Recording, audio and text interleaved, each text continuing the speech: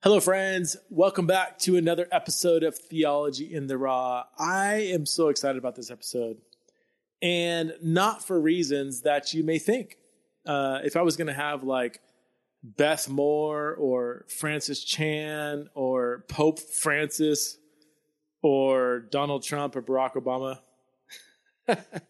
on the show, then I would probably introduce it by saying, I'm so excited. I got like Barack Obama on the show and blah, blah, blah. I got this celebrity. I'd be so stoked about that. But I'm super excited about this episode for an entirely different reason. I have on the show the one and only Luke Thompson. Now, most of you are not going to recognize the name Luke Thompson. And that's why I'm so excited about this episode. Let me give you just a really, really brief backstory. I met Luke several years ago on social media. He was and is an avid listener to the podcast. He, at the time, lived in North Dakota. Now he lives in Minneapolis.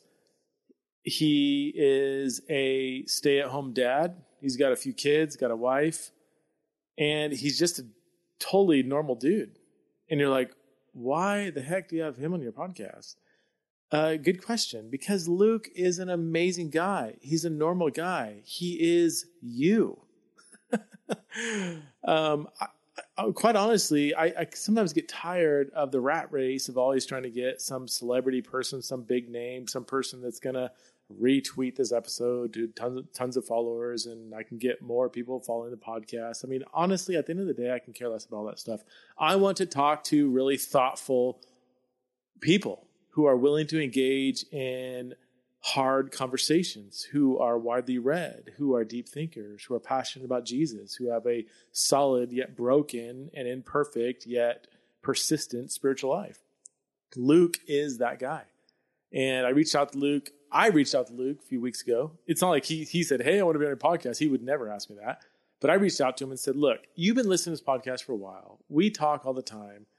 And I would love for you to be on this podcast because Luke is a brilliant guy. He's an incredibly widely read person. He's such a deep thinker, and he's a normal guy. And I love Luke because he shows that you don't need to be some platformed, degreed scholar to be a thoughtful Christian. And Luke is an incredibly thoughtful Christian, as you will hear from this episode. Have you heard of the platform Vox, the app where you can it's like a walkie-talkie basically? I only Vox one or two people in my sphere. Luke and we Vox back and forth several times a week. We are constantly shooting thoughts to each other.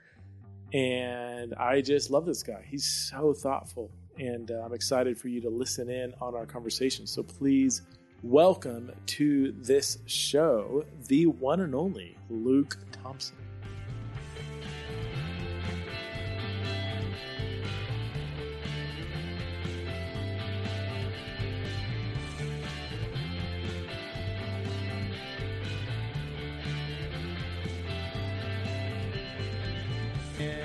We are on. Thank you so much, Luke Thompson, for joining me on this episode. You are coming in live from, I'm going to assume, cold and snowy Minneapolis. Is that correct? Yeah, it is. However, it's been kind of warm lately. It's been getting up into like the 40s, so all the snow's melting, and yeah, my wife's sad about maybe not having a really, idyllic white Christmas. Yeah. But typically it's pretty cold in Minneapolis, cool. Right? So I want to start by, we could just dive into your journey, and specifically your recent, I'm not sure the best way to word this, but your recent sort of departure from a traditional evangelical, non-denominational Bible church kind of environment to joining a Greek, is it Greek Orthodox or just Eastern Orthodox? It's the Orthodox Church in America, which stemmed out of the Russian Orthodox Church. Oh, okay. Originally. So, yeah, can you help unpack for us why you would make that transition? I know you could probably spend an hour at least unpacking that, but why don't we start there? And I'm sure that'll lead us to various strands of ideas that we can pursue. Yeah.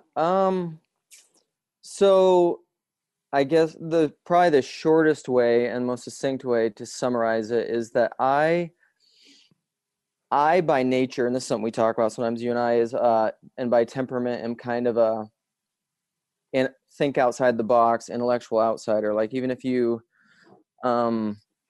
however you want to, I've gotten really big into psychology and temperament stuff. And my temperament is just I'm always trying to see the thing that nobody else is seeing. It's that Mm-hmm. I always forget this guy's name. He's a American author, but he has this quote about, fish and water. And then they meet this old fish, and the old fish says to the young fish, how's the water? And they both look at each other and they're just like, What's water? What's water? Right. Yeah. And or I've heard people say, the hardest thing to get people to see is the thing that everybody's decided not to see. Yeah. Yeah. So by nature, I've always kind of been that way, which like everything, I mean, it's a strength and a weakness. It can be, if you're unhealthy, I would say if you're not a person of humility and character, even if that's your temperament, you're going to be divisive and kind of a jerk. Yeah. Which I've been that, Yeah. Yeah. So that's kind of my nature. And so the short way to summarize the transition to Orthodoxy, which we're not fully in it yet. I mean, we're not even, me and my family aren't even catechumens yet. We're kind of taking the process slowly, which that just means someone who's studying and in the process of entering the Orthodox Church. Okay. It got to and I'm kind of just a nerd. I mean, the theology nerd, anything that I get into, I go pretty deep. Like I try to get to the bottom of the well. And into philosophy and all kinds of, and it got to the point where churches that I went to when we wanted to discuss theology or Bible or anything, we just kept coming to stalemates. It got to the point where like we were speaking different languages essentially. And can you give me an example? Because as I talk to you, you still have I would say a basic general evangelical theology. I mean, you believe in the Bible, Jesus, the gospel. I mean, all this, like, no one would meet you and say, "Oh, he's obviously not evangelical." You still have an evangelical sort of, but I would even say like that. I mean, that's just broader, small O Orthodox. Yeah. I mean, that's just broad Christian, like all those things that you're saying. I would say every traditional Christian has affirmed forever. Okay.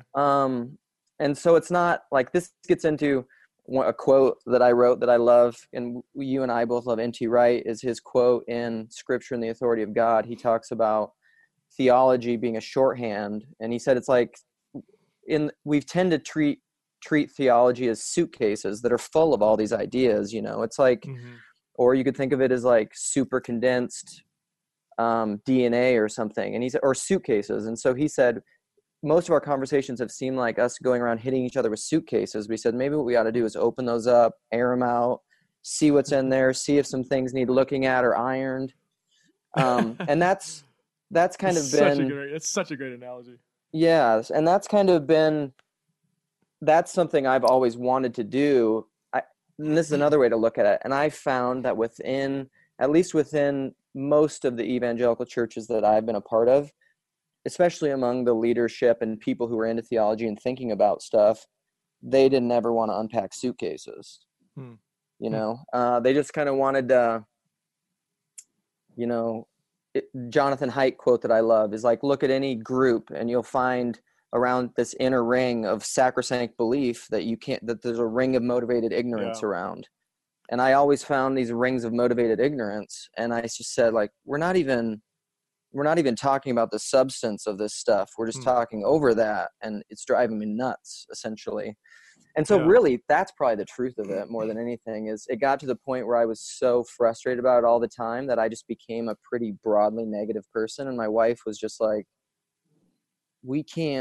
I can't have you be this negative all the time, because I was so consumed with it, because I care about this stuff. And if we could have just dealt with, I always said this, like if we could have just left it merely practical and just had interpersonal relationships and talked about things and tried to like apply this stuff in really practical ways and not have the intellectual conversations, I would have probably been fine. But I always went to like intellectual evangelical churches, kind of the Reformed, Baptist, Calvinist stripe. Yeah. And so it wasn't so much the specific beliefs or the specific practices. It was the ideological tribalism that didn't foster or even allow a deeper exploration of Yeah. the ideological tribalistic Right. sort of commitments. Right. And Yeah. and you and I mean, how we met up was a lot of it connected is the whole hell thing. And so like that, Right. so like even when you want to get into deeper issues of hell, I would say that that's a manifestation of the deeper Right. spiritual problem. Because like Right. you can, another way to think of spirit, which this is a thing that I've learned through people like Jordan Peterson or Jonathan Peugeot or anything, is pattern. It's the spirit is the pattern underneath the material or the embodied manifestation that continues and that subsists. That's a really good way to conceptualize spirit. And so I would say that ideological tribalism, you couldn't ever explicitly have a conversation about it, but it was underneath most discussions about anything. Are you saying, real quick, just to make sure it's clear? So when you say Yeah. spirit, you're not talking capital S, Holy Spirit, nor even like No. the human spirit. You're talking like the zeitgeist, the spirit of the thing, the Yeah, thing that's it holding broadly it together. the use spirit. However, I mean, we could go super nerdy. Yeah. I don't even think it's wrong to apply that to other kinds of spirit too. I mean, you get into Yeah. principalities, elementary spirits, that kind of stuff. Okay, that's good. Okay, keep going. Sorry to cut you off. So it got to the point where I was frustrated, and I had been interested from a distance with Orthodox ways of thinking and theology. Like I had gotten into a big distinction between Eastern and Western Christian thought is apophatic versus cataphatic, which is positive versus negative theology. So, Okay. like in the Church Fathers, Pseudo Dionysius, and it's just is a prominent apophatic theologian. So they tend to think, you can find it within both strains, actually. It's just greater emphasized in the East.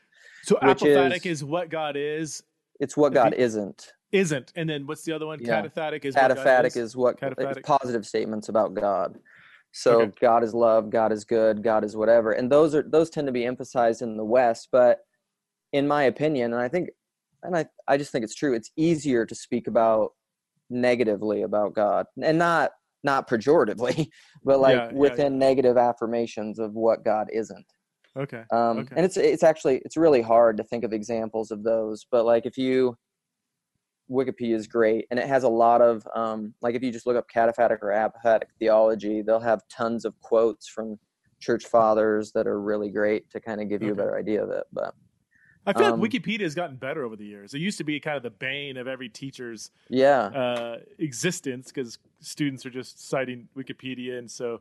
Right. But has it improved? Because I feel like when I search for stuff and I use a wiki article, I wouldn't use it for like publishable research or whatever, but for it's kind of a quick overview that's going to basically give you helpful information that's more accurate than it isn't. I mean, it was largely very accurate, then it's a good source, right? Yeah, I think so. And I think because, I mean, ideally I think that's what the internet should be. You know, if it's something's truly open source like that, like you just can't put out nonsense because people just be like, no, that's ridiculous. Yeah. Okay. You know, so I think you can find really, you can go down a deep rabbit hole if you're a nerd. Oh yeah, in no, Wikipedia. I've done that. They have all the clickable links. So I'll search for something and then I'll just keep clicking. Boom, boom. Oh boom, yeah, for sure. Yeah.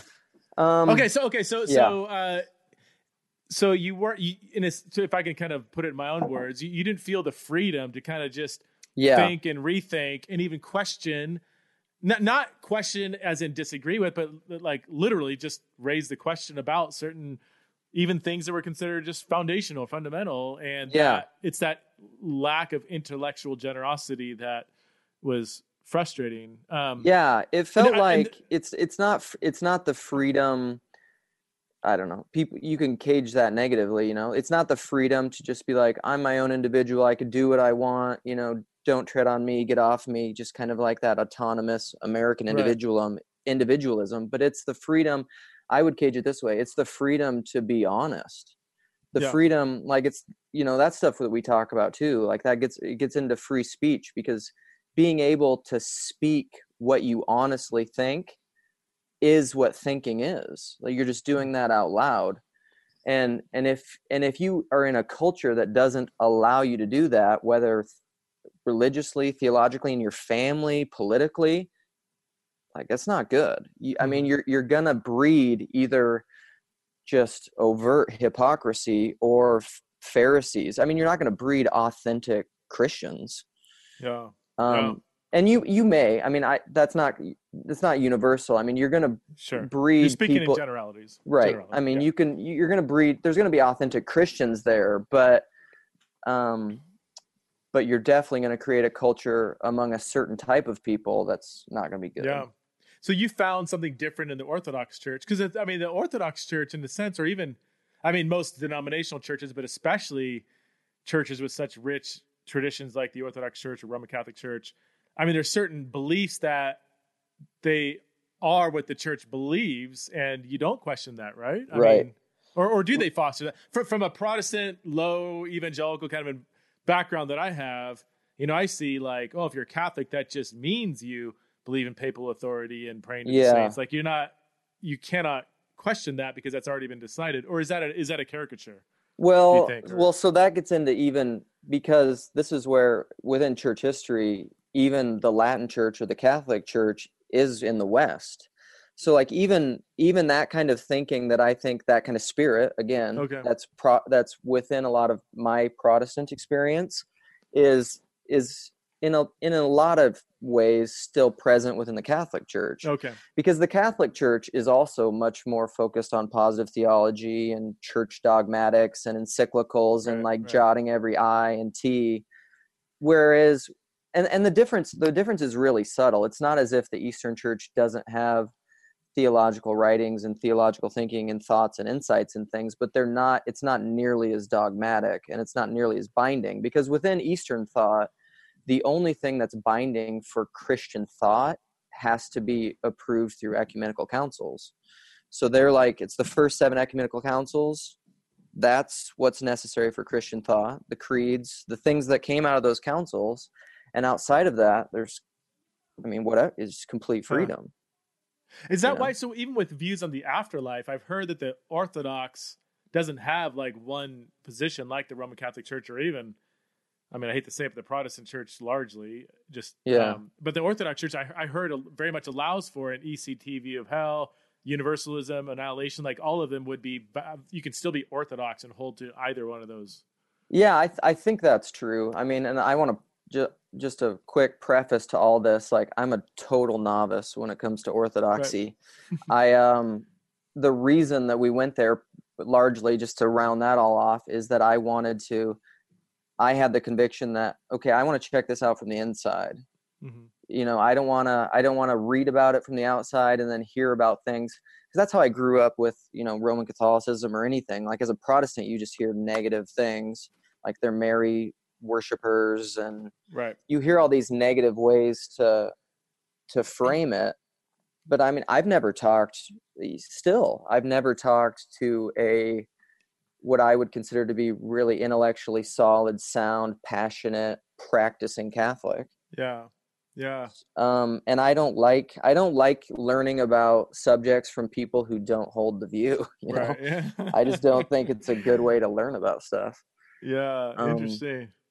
Well, let's so transition out of yeah, that. And so, one of the things I said in the intro, that you and we correspond on Voxer yeah, several times a week, and I mean, yeah, I don't know how your Voxing world is. You're pretty much the only person at Vox. Like, I don't, I don't do that with anybody else. And yeah, one of the things that comes up quite frequently has to do in some capacity with Jordan Peterson. Um, yeah.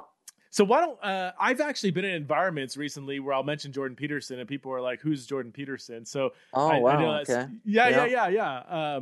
So and really smart people too. yeah, yeah, But there's people I don't know that people are like, how can you not know who this person is? But um, so no shame there. But why don't you give us just a really, because yeah, let me just say the reason why I want you to speak into this is because you have consumed massive quantities of yeah, talks and videos and debates, and there's yeah. a ton of stuff out there, but you have gotten your arms around a lot of it, find a lot of it compelling or at least helpful. So give us a quick background. Who is Jordan Peterson, and what was it about him that drew you in as an interested kind of connoisseur of his Yeah. stuff? Um, So that's a great, um, a lot. I mean, I tell people this, and I think it's largely true from my perspective and in my opinion. I would say in my opinion, I think he's probably the most important living intellectual right now. Huh. Um, and I mean, that'll be a really whatever we talk. It'll be a really triggering thing for some people because some people like there's a I was gonna look for it recently, and you're familiar with Camille Paglia. That's how you say it, Paglia, right? yeah, yeah, yeah, Paglia. yeah. She She she was endorsed his book.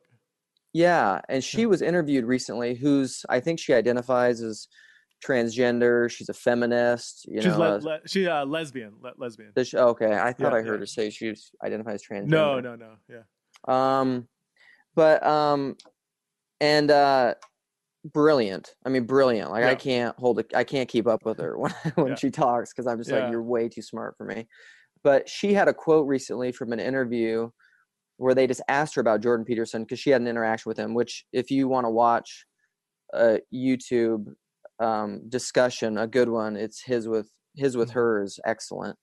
Um, but her quote was something like, I might just find it, but it essentially said, because I'm not gonna be able to summarize it as well as she did, but she said something like, um, she has yet to meet someone, a journalist or a perspective or anything, positive or negative, that takes in the vast scope and importance and relevance of Jordan Peterson's work. Really Yeah, interesting. and Huh. I mean, she thinks that he's, and I mean, Jordan Peterson he became really well known through a couple of things. And how I was first exposed to him was he's on the Rogan podcast. Yeah, And that's how I first heard of him. And I was just like, who is this guy? I mean, he's clearly brilliant. yeah. Um, and then, and then he got really, where he blew up even more before his book was the Kathy Newman interview, the Mhm. one where, I mean, there's tons of memes where she was interviewing him and he would say something and she'd say, so what you're saying is, and she'd keep reinterpreting everything that he was saying. And he would say, no, that's not what I'm saying. And that's what you find a lot with Jordan Peterson. So to answer your Yeah, question, I got into him through Rogan, but what's complicated about him, and I don't really care. I mean, some people are going to be mad because they just want to be against Jordan Peterson because they see him as, whatever kind of negative label you want to throw on him. But the thing about Jordan Peterson and as most complex thinkers is they're nuanced and the things that they're talking about is complicated. And he's clearly brilliant. I mean, he's in a small range of people of that kind of intellect. yeah. And Well, I and mean, so so if you he was a professor of psychology at Harvard before he went to University of Toronto. Yep, Both school. I mean, obviously everybody knows Harvard's one of the yep, top. I mean, you don't just waltz in and get a job at Harvard as a professor and then at University of right. Toronto. So yeah, he's just yeah. Love him or hate him, to say he's incredibly brilliant is kind of a neutral statement. It's not I affirm everything he Yeah, says or don't. I mean, I could say Hitler was brilliant. Doesn't mean he right. was a good person or I agree with Right. anything he said. But so yeah, we can. My point is, yeah, is just to dismiss what he's saying offhand without putting in a considerable amount of work to try to understand him is Yeah. probably stemming from hubris versus Mm-hmm. substance, Well, and you know? most people that I've seen that don't like him, and I'm not saying like disagree with some things. I disagree with some things. You do too, but that actually just think he's should be silenced. That he's Yeah. incredibly unhelpful. When I and I don't I've never actually personally interacted with people, but I see stuff online. When I see them and give their sort of summary of what they think he's saying or has said, it's like Yeah. they're talking about somebody else. In fact, Rogan has said a couple Yeah. times that Rogan said Jordan Peterson is the number one most misunderstood, misrepresented, not misunderstood, but misrepresented. People not even trying to understand Right. him figure in the I world today, and I would kind of agree with that.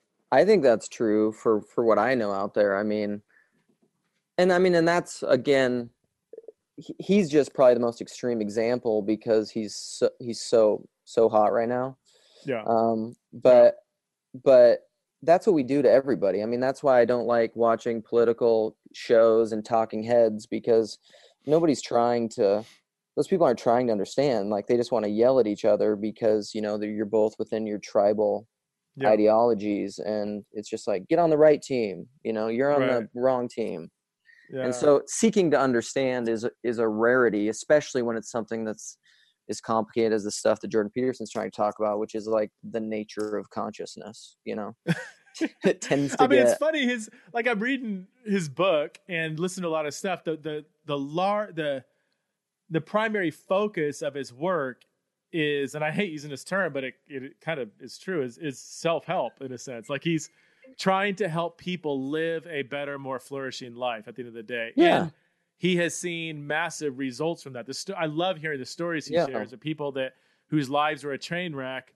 Then they get on YouTube, see some of his lectures, and then now they have repaired relationships with their family, their fathers, their kids, their neighbor. They're healthy physically, psychologically. They've quit, an addiction. And Right. there's just such clear, positive results of what he's trying to accomplish, which is primarily, again, self-help seems to diminish the intellectual whatever. I just mean it as he's trying to help people live better, more flourishing lives. Now, with that has come several controversial things that we could possibly explore. But it is, to me, it's telling, if not sad, that it's not like he's, some people have compared him like a Milo Yiannopoulos or something, or just like a provocateur, somebody that just wants to stir the pot. I'm like, yes, the pot is being stirred in his wake, but his goal that he's actually seen much success is helping people be better people, right? I mean, what'd you say? I mean, yeah, you have to ask, I think with those kinds of things, you have to ask the question of, I mean, I don't know. I don't like to get too deeply into like trying to discern motive. I mean, it's important, but that can be really complicated and hard too. But there's a phrase that I've been really loving recently is by this Orthodox thinker, Father Stephen Freeman, who's really great. But he had a podcast where he talked about, and a blog probably, where he used this phrase called falsely true words. And so he said there is such a thing as falsely true words, and those are words that are true, but they either come out of a place or are used in a way that isn't toward the good. They're not, I mean, and it kind of gets into that classical triad that sometimes we talk about: truth, goodness, and beauty. Like, just because something's true, or Jesus said, like now I'm going to space on the Jesus quote. What is the good tree bears good fruit? The tree one? No. The I came in truth and love. The whole truth and love balance. Truth and right? grace. Truth and grace. Truth and grace. 1, there right? you go. Gee, me. I'll quote all this other stuff. I can't quote like this. I'm not sure you're even a Christian anymore. Yeah, right. But so you can say something, and I mean, I think all of us know this anecdotally and experientially. Like, you're having a fight with your wife, or you're angry at your kids. I mean, you might say something that's true, right? But it's not coming out of a place that wants their good in that moment. It's coming out of a place of impulsive entitlement that, like, I'm mad and I want to make you feel bad. Well, those are falsely true words. And so even with someone like Jordan Peterson, or like anything like that,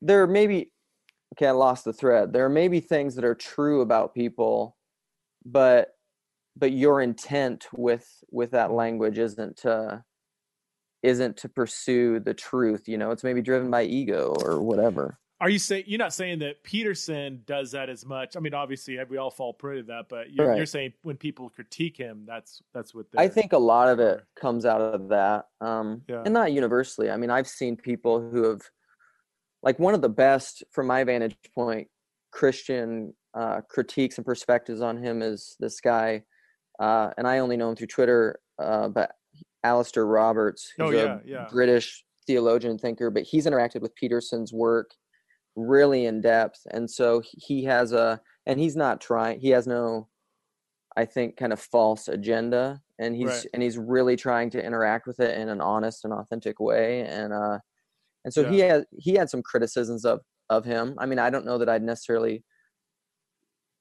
agree with him completely, because I think we have some different starting places perhaps. But you know, that's part of it. It's just he's an incredibly hard guy to wrap your head around. And like even you and I talk about, I mean, I have to watch and re-listen and read stuff that he says over and over and over before it sinks in. I mean, it's just hard. Yeah, I think I mean and that is, for the most part, comes with anybody that is super brilliant.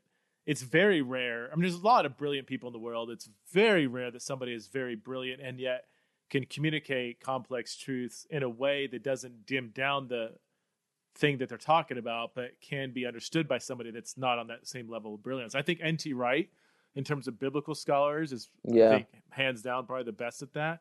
Right. He's just an incredibly clear, compelling, beautiful communicator, and obviously he's brilliant. I think, I think that's,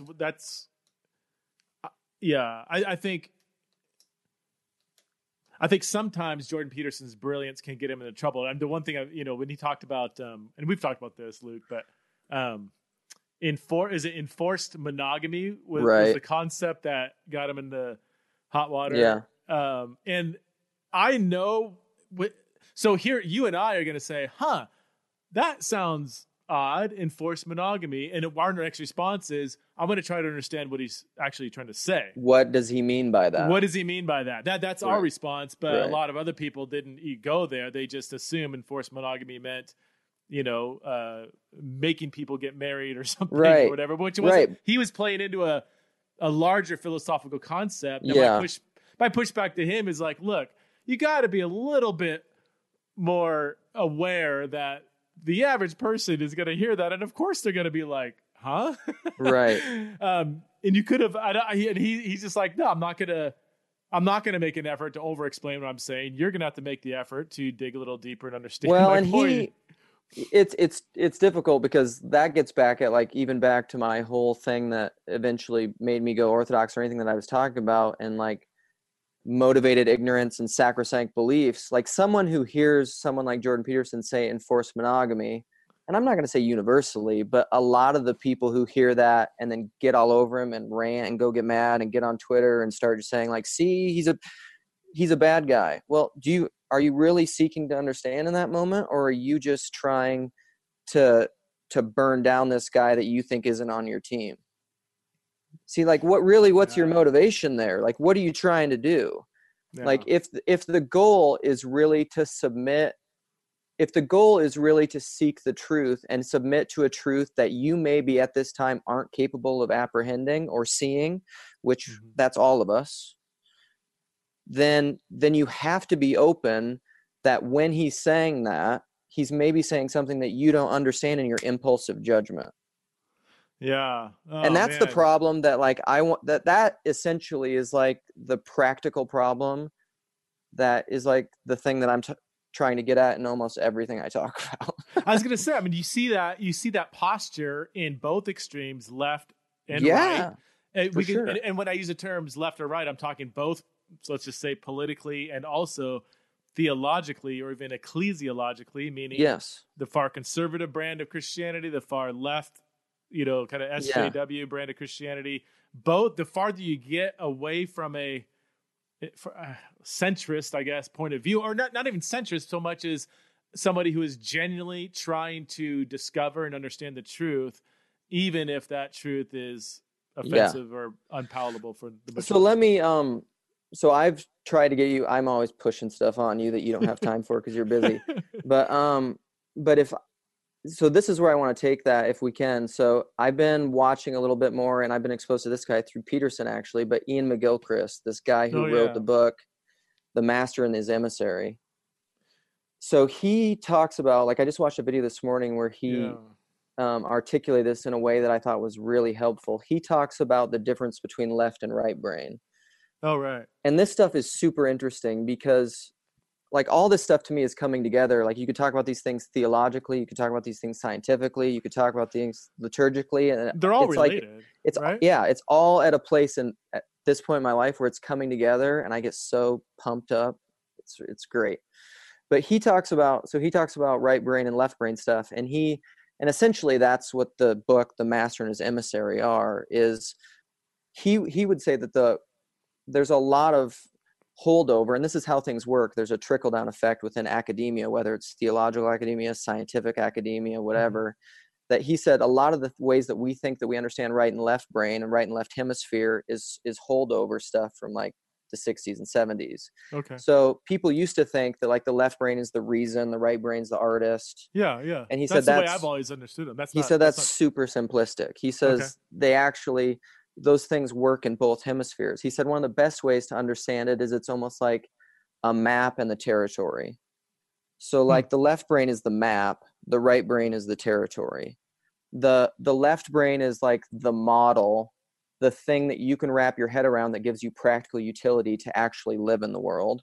Whereas the right brain is the deeper kind of transcendent intuition beyond language kind of way. Because it's actually interesting because he said the left brain is the sole language operation center of the brain. Language operates in the left hemisphere. And your right brain, but there's overlap with how all these things work. Interestingly, I was just telling my wife too, like anger is solely within the left hemisphere. Anger? Which is a really interesting thing to think about. So it's not reason versus emotion. Those are blurred across. Yeah, right. But language and conceptions and like the map versus the territory is all left brain, and that's where anger is. So like you start thinking about ideological tribalism and politics and religious tribalism. And this is his argument. He's coming out with a documentary called The Divided Brain, where he would say what's happening in the West is that we have a lopsided, hugely overemphasized focus on the left hemisphere. And he said we've completely neglected the right hemisphere. And the right hemisphere, like this is where all this stuff comes together. Like even with C.S. Lewis and the medieval mindset and the mythopoetic mindset that Lewis and Tolkien were trying to bring out, like that's right hemisphere stuff. That's like this gets into Jordan Peterson stuff. That is the thing. Like Jordan Peterson has said when it comes to pursuing truth, that in order to be fully authentic and honest and truly pursue truth, you have to have a methodology and a way of being in the world where you are willing to submit to the truth that you don't currently apprehend. So you have to have something outside of yourself that's able to correct you, a truth that's bigger than the truth that you currently apprehend.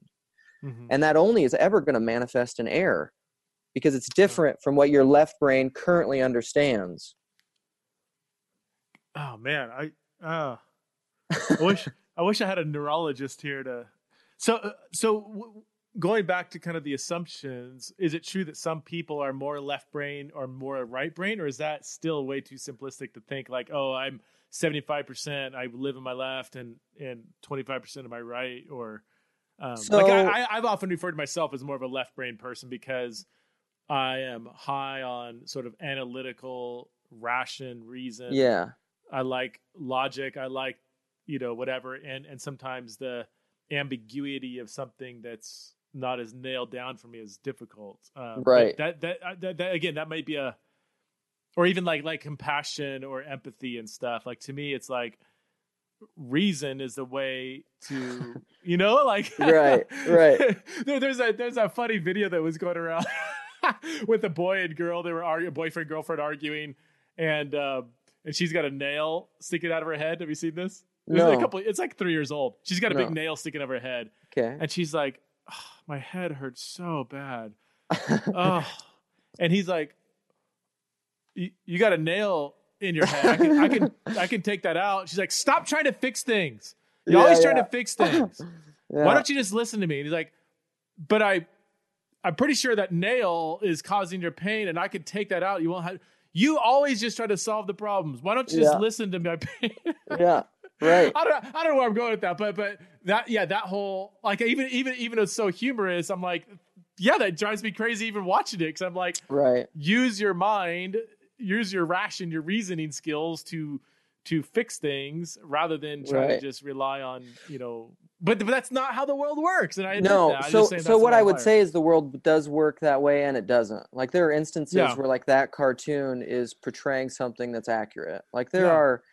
there are times when something like that's trying to get at the reason that's funny is because that's It's true true. Yeah. sometimes. Yeah. Where the place where it's untrue is that you can't totalize that, because there are instances where people, like in the left brain, the overemphasized left brain, they think they see a problem really objectively and clearly, and they don't. Okay. And so so this gets into like George Box, one of my favorite quotes that I get into. He's a statistician, but he said all models are wrong, some are useful.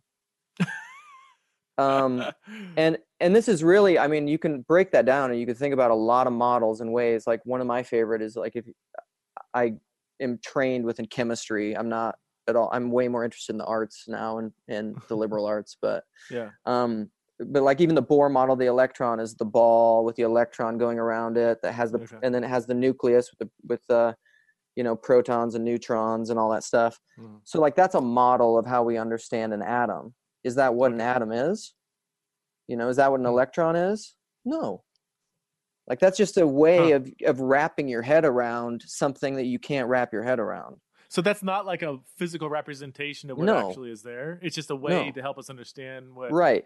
And it gets harder the further you get down. Like with an electron, well, it behaves like a particle and a wave. Well, which is it? It's both. And where is it? Huh. We don't know. Heidinger, Schrodinger's equation. So, I mean, you can even get at this kind of stuff philosophically, even within science. But so back to McGilchrist and even your illustration with the nail in the head. What he would say is that we've fallen too much into the mode of thinking that we fundamentally understand the world, which and this is what I call like it's rationalism. It's an overemphasis on a thinking that your models and ways of understanding are reality.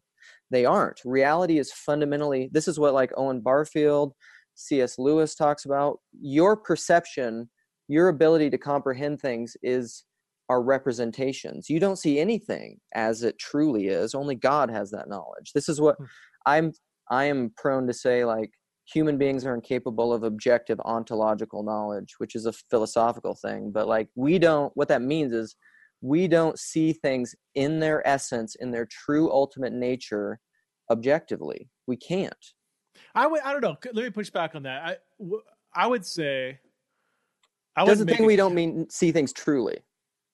Oh, so you're gonna throw that wrench in there? Okay.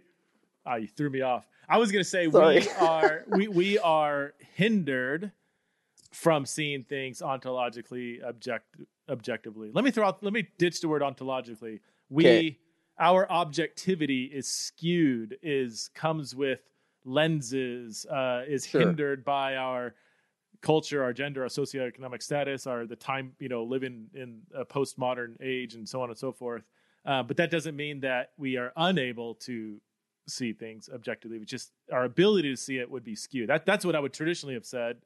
Yeah. Would you? I would disagree probably. So I would say, and this doesn't mean that there's not lesser and greater degrees of objectivity. I just don't think we ever fully get there. It's kind of like in the early church fathers, we talk about God this way. Like no one knows God in his essence.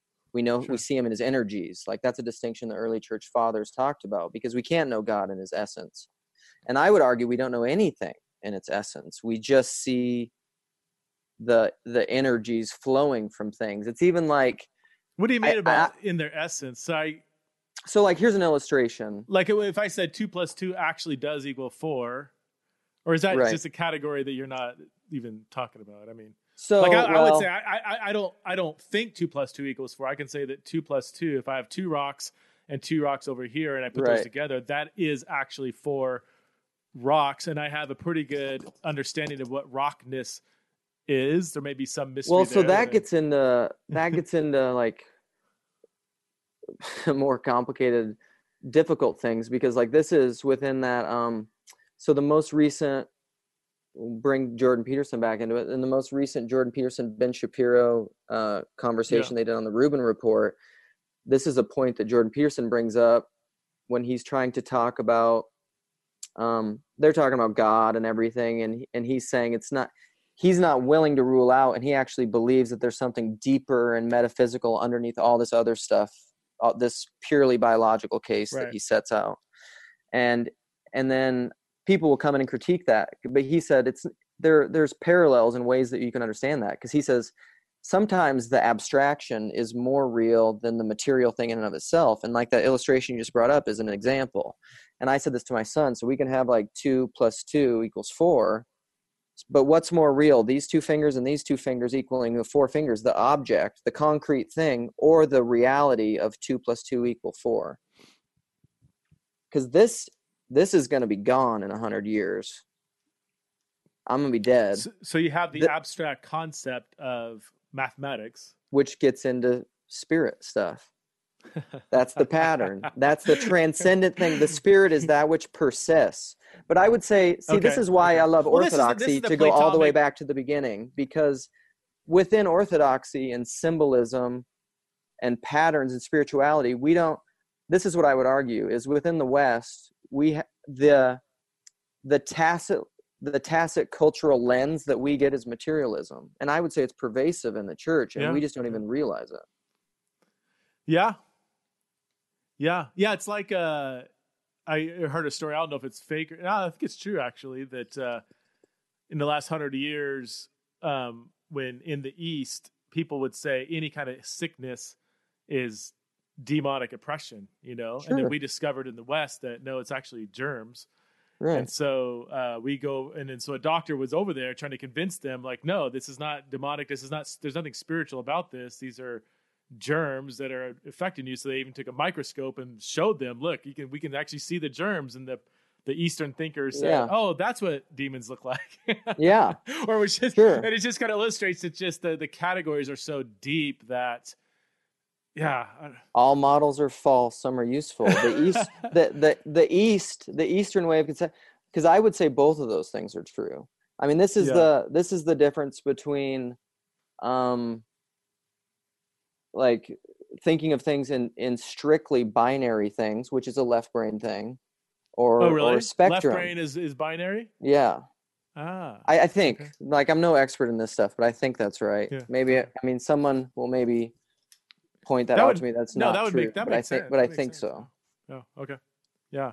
So, and that's not to say that both of those things aren't true. Like, this is another thing, something that, so to illustrate it maybe, and to get back into Jordan Peterson, one of the things that, like, Jordan Peterson in ways not saved me in the Christian evangelical sense, but he saved me from becoming like almost bordering on a relativist nihilist.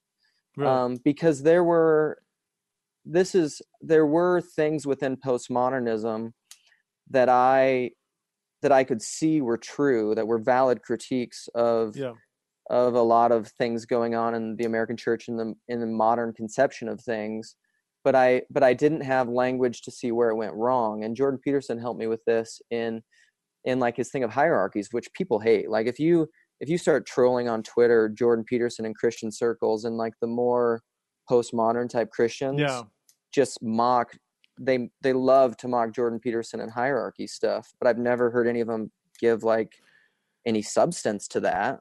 Can you unpack that? What do you, or what does he mean by hierarchies? Because I've seen some of that. The good way for me to think about hierarchies, there's tons of ways to think about it, but it's the exception is not the rule, is a really good way to think about it. Like that simple axiom. So like the rule is the thing that is true most of the time. Like so it's like black and white. There is black, there is white, but then there's also a whole bunch of grays in between that. Mm-hmm. And so like you could almost think of that in terms of like binary or a spectrum. So like you can think of things as simply black and white, on and off computer, zeros and ones, which I won't go down that rabbit trail, which is an interesting thing to think about in terms of spiritual and technology and left and what computers are. But or you can think of things in terms of, so like even getting into a subject that you work a lot within, like sexuality or transgender things. Mm-hmm. And this is a tweet.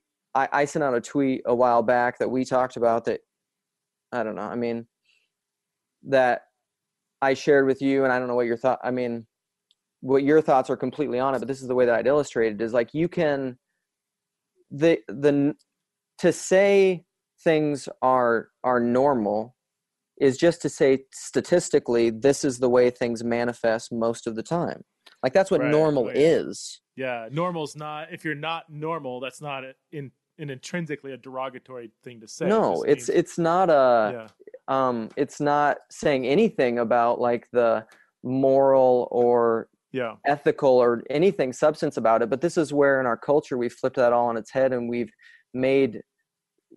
gotten into this language battle where words don't even mean anything anymore. Like normative has to be a thing. Yeah. Otherwise, nihilism. Like normative is just the thing that works all the time. So like, here's another example that we use. I'm a stay-at-home dad. My wife works most of the time. I think that should be the exception, not the rule. Yeah. And that's not because I'm a chauvinist or anything. It's because I think biology, nature, common sense, current statistics on happiness within the modern West, with male and female people, like there's a reason everyone who that largely normally now people who haven't submitted to traditional structures are depressed. I think like all that stuff's connected, and that doesn't mean that there can't be exceptions. I am one. Right. I know you can have this conversation. I couldn't have this conversation. Right. I'd get fried. Right. But and that has come with its own difficulties and struggles. Sure. And it hasn't been perfect in ways, but there are a lot of reasons which I could go into why I think it works for us, and why I think that we're a legitimate exception without just like validating, without just like rationalizing my situation. Yeah. Like I think it's legit. But so when going back to, I love that. Jordan Peterson in Hierarchies, as I've heard him talk about it, you have some people think that if there's a hierarchy, the person at the top, the leader, the wealthy, the person in power, that they got there by definition by stepping on the person at the bottom, so that everything is viewed through the lens of the powerful and the oppressed, the oppressor and the oppressor. And he says that's just insane. Like the world will have hierarchies, and that doesn't, and inequality, and that doesn't necessarily mean that those categories are intrinsically immoral. The world that has plumbers will have some plumbers that are better at fixing pipes. They work harder, they wake up earlier. Some might be single and not married, so they can work later. They earn more money. They can spend, therefore, more on marketing, advertising. They get more business. And so you have some plumbers that are wealthier, are more influential over the plumbing industry, and others that won't get there. None of that is intrinsically immoral. The fact that we're glad Yelp works. Yeah. I mean, in Tolkien, I shouldn't say that, J.R.R. Tolkien or C.S. Lewis or J.K. Rowling, it's like, well, that's not fair. They sell more books than I do. Right. Well, guess what? They're better writers than I am, and people know that, and they're going to therefore have more money and more opportunity. And that is a hierarchy. There are better writers. There are writers at the top, writers in the middle, and lots of writers at the bottom. Now, those can, even Peterson said, those can, given the depravity of man, or however he words it, those can turn into oppressive things. And we've seen that happen where people at the top do oppress. But hierarchies are not intrinsically immoral. Yeah, is that a good summary of for what? Sure. Okay. For sure. Yeah, they can become malevolent and destructive and toxic, for sure. But yeah, the nature of hierarchy. I mean, I've never, if someone listens to this and could somehow through you or however communicate to me something that seems like a reasonably articulated critique I mean, I'm open. This is where those things I'm open. I'm truly open to somebody critiquing hierarchy. I don't think the world would make sense. I think meaning wouldn't exist. Let me try to play devil's advocate. I think it's always Do the it. best way to refine. I mean, I think For sure. they could they could agree with everything I said and say, okay, on paper, that's great. But given in history, somebody could maybe make the argument. I don't know if they can validate it, but they can make it that in history, wherever hierarchies exist, there always is oppression.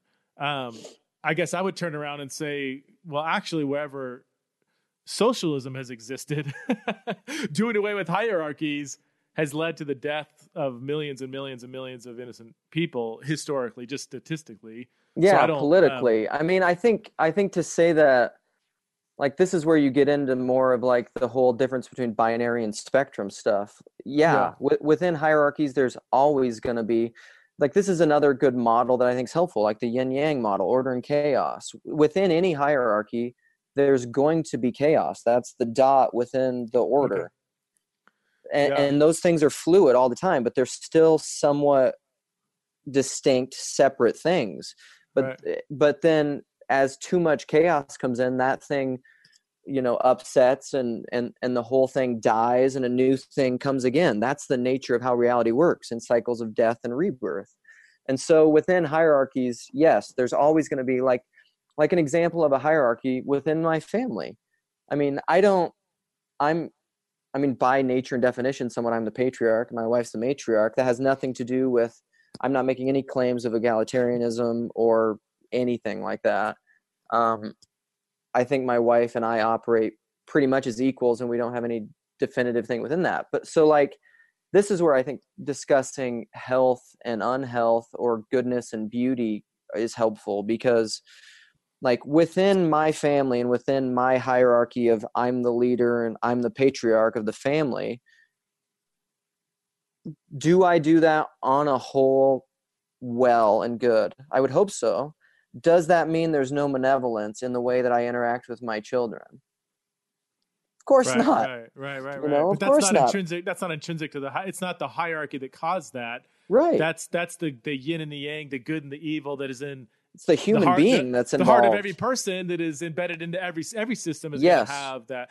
Again, even Peterson talks about, he would be very supportive of capitalism as the best of the available options, but he says, yes, even then, sure, we need government checks and regulations and stuff to make sure that it doesn't get out of control, because it will get out of control. Any system. Right, and he's not, and even within that, like, he's not, this is where I think Peterson is weak, is he's too staunch in defending the thing that he's trying to defend, which I think is legitimate, so that he's very leery, I think, of giving, and if you watch enough of his stuff, you'll see him give credence to the pushback, because like he wouldn't deny crony capitalism, he wouldn't deny corruption within capitalism in the West and things like that, but he would say, what political world system is working better? Right. There isn't one that's working better. So yeah, you can critique that. This is what he's trying to say, is like, sure, you can critique the negatives within that, but don't act like the negatives that you see are the norm. That's the exception. It's the exception rule thing. He's saying you're trying to take the exception, the negative exception, and make it the rule. That's where you mess up. It also kind of this is a slightly different direction we can go, but this kind of like overly negative view of where we are in human history. And this goes back, this is it's so tied into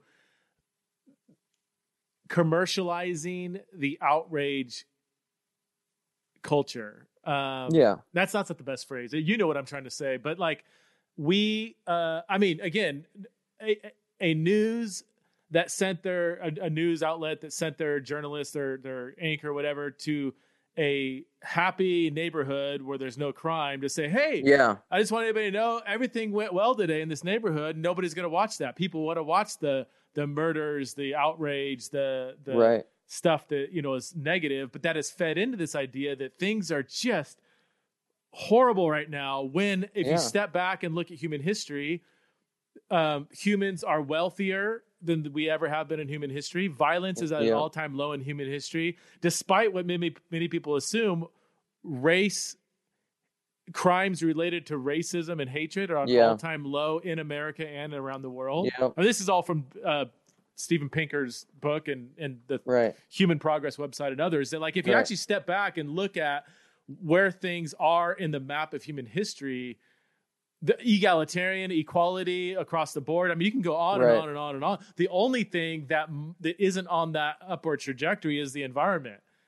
And that's where even people say, yes, right now we need to figure out how to better care for our planet because the direction is headed in the opposite direction right now. But everything else, life expectancy, health, mental health. Actually, mental health might be another one. Anxiety, depression, suicide in the West might be that are going down. I wouldn't be surprised. Yeah. So I think that would be kind of a byproduct of technological advancement. A lot of people people often assume this, but I think it's being shown, like proven, that social media and other things have increased, especially among like women, that. anxiety, depression, suicide. I've heard Haidt talk about that new book, iGen, that he quotes, or that they talk about maybe in the coddling of just massive increase in depression and stuff. Yep. And I would say a lot of that, because those, I mean, this gets back into the spiritual side of it, I would say, within liturgy and narratives and stories that we all live within. We're storied creatures, right? And so if that's the news that you're doing and you're feeding into this story that the world is bad and bad and bad and you're fighting the evil patriarchy and all it's doing, like that's what you look for and that's what you see. Right. You see what you pay attention to. Right. Yeah. And you can't see anything else. You don't see what you pay attention. That's what consciousness actually is. Yeah. Consciousness is the ability to pay attention. Consciousness shuts out all your other perceptions so that you can focus on something and think about it. Yeah. That's what consciousness is. And so like this gets into one of my favorite quotes that I love to bring up is C.S. Lewis said in The Magician's Nephew. It's a children's book. It's really, but like he drops these bombs in there. Yeah. And it's what's pinned on the top of my Twitter profile. But what you see and hear depends a lot upon where you're standing. It also depends upon the kind of person you are. Like what he's talking about is he's saying stuff that's what Jordan Peterson's saying. You actually can't see what you don't look at. And I mean that figuratively and literally. Wow, that's good. Yeah. I mean, you pay attention to what's important to you, which is what's important to you is a hierarchy. Mm-hmm. It's what you value the most. This is Jonathan Edwards. This is what he's saying in his Freedom of the Will book. And you actually can't pay attention to what you don't value. It's impossible. That's what human agency is. Wow. And so if you get rid of hierarchies, you destroy human agency. It's like the most satanic thing there is. You destroy what a human is. So we don't want to destroy hierarchies. We want to destroy, or we will never destroy, but we want to fight against certain oppressions and evils that could more naturally stem from a hierarchy. But hierarchy, this is what Peterson said, like hierarchies simply do and will exist. That's just is what it just is. Because even that comes from a value. I want to defend the marginalized. I want to defend the helpless, the good Samaritan, all of that stuff. Those values is a hierarchy. Yeah. You know, like you can't. It's people who critique this stuff like they're talking out of both sides of their mouth. It's the people standing firmly in midair, you know, or it's like pulling the rug out from under themselves that they're standing on, which is why some of these guys go into like philosophically go into absurdism and all this kind of stuff. But all of that just makes me, to circle all the way back, it makes me just think like, you guys need to go east. Like this is way too left brain focused. You're way too focused on your reason and rationality and thinking you understand things. And here, can I read you my absolute favorite quote? I just want you found it. Yeah. So I think this is my favorite of all time. So C.S. Lewis, he said, and at one point I came across this, and he said that his mentor and like his hero and basically everything he did was a weak homage to George MacDonald. Like he was just a huge fan of George MacDonald, and George MacDonald was this like the century before pastor theologian in Scotland, and he wrote a lot of fictional works and stuff, but he wrote this book Lilith. And so I saw that quote from Lewis, and I love Lewis so much. He's formed me so much. And I'm just like, why am I not reading George MacDonald. This doesn't make any sense. I should totally be reading his hero, you know? Yeah. And I read his book Lilith, which I don't recommend to very many people because it's a trip. But there's this part in the book. So he says, I'll just read you the quote. And it's going on with this dialogue between two characters. And so it starts, it says, I'm sorry I cannot explain the thing to you, he answered. But there is no provision in you for understanding it. Not merely, therefore, is the phenomenon inexplicable to you, but the very nature of it is inapprehensible by you. Indeed, I but partially apprehend it myself. At the same time, you are constantly experiencing things which you not only do not, but cannot understand. You think you understand them, but your understanding of them is only your being used to them, and therefore not surprised by them. You accept them, not because you understand them, but because you must accept them. They are there and have unavoidable relations with you. The fact is, and this is the key part, the fact is, no man understands anything. When he knows he does not understand, that is his first tottering step, not toward understanding, but toward the capability of one day understanding. To such things as these you are not used, therefore do not fancy you understand them. Neither I nor any man can help you to understand, but I may, perhaps, help you a little to believe. Golly. The whole book is like that. Yeah. But like that quote, this is what I was trying to get at the beginning. And this is what to me, this is essentially what the Bible is trying to get at when it says, lean not on your own understanding, but in all your ways, in your way of being, acknowledge him, and he'll make your path straight. Don't think you have things figured out. Or like I read in Lewis's book recently, and at the end of his book in the Space Trilogy, which if I do nothing else but get people to read the Space Trilogy, that's a win. In his second book, Perelandra, toward the end, he quotes, it's a 17th century poet, but he says, "'Tis not in mortals to commend success." It's not your job to fix the ends. That's God. That's you trying to play God. Do what you're supposed to do. Love well. Tell the truth. Love your neighbor. Like, don't try. The world right now, and this is the left brain thing, in the West, I find in America, we see it mainly politically because politics is our religion, I think, largely. But it's a bunch of people who think they understand the world, think they have everything figured out, wanting to convince everyone else of that because they think that will fix our problems. And that's wrong. It's all fundamentally wrong. What about, I mean, someone could say, aren't we okay, so yes, we're not going to usher in, to put it in theological terms, the kingdom per se, but we are agents in that redemptive activity. So it's not... Yeah.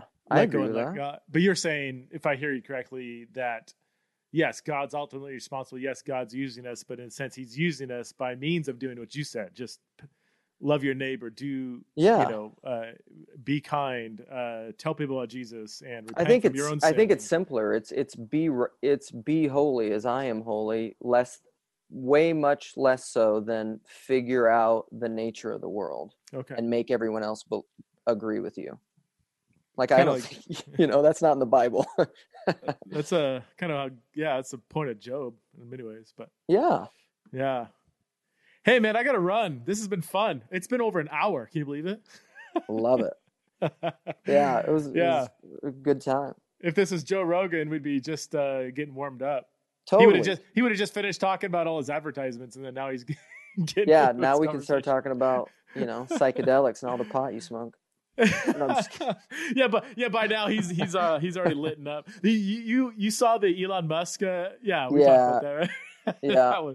that was a trip in many pun intended. Double entendre there. It was a total trip. Yeah. Luke, thanks so much for being on the show. And as I said in the intro, what I love about you is, and I mean this, this could come out negative, but you're not like an academic by profession. You're a stay-at-home dad, and you read ferociously, you think deeply, and I hold you out as like, this is what, because some people think, well, I'm not a pastor, I'm not a teacher, I'm not an academic, so I don't need to think well. You blow apart that stereotype, which is why I loved having you on the show. So thanks so much for giving us a model for again, I hate this term, but the average person can say, oh, gosh, I need to go read the Space Trilogy and Lilith and think much deeper about my faith than I typically do. Yeah, I mean, if the increase toward thinking helps people to live better, great. Yeah. Absolutely. All right, man, I got to run. Okay, thanks, buddy. All right, take care. Peace.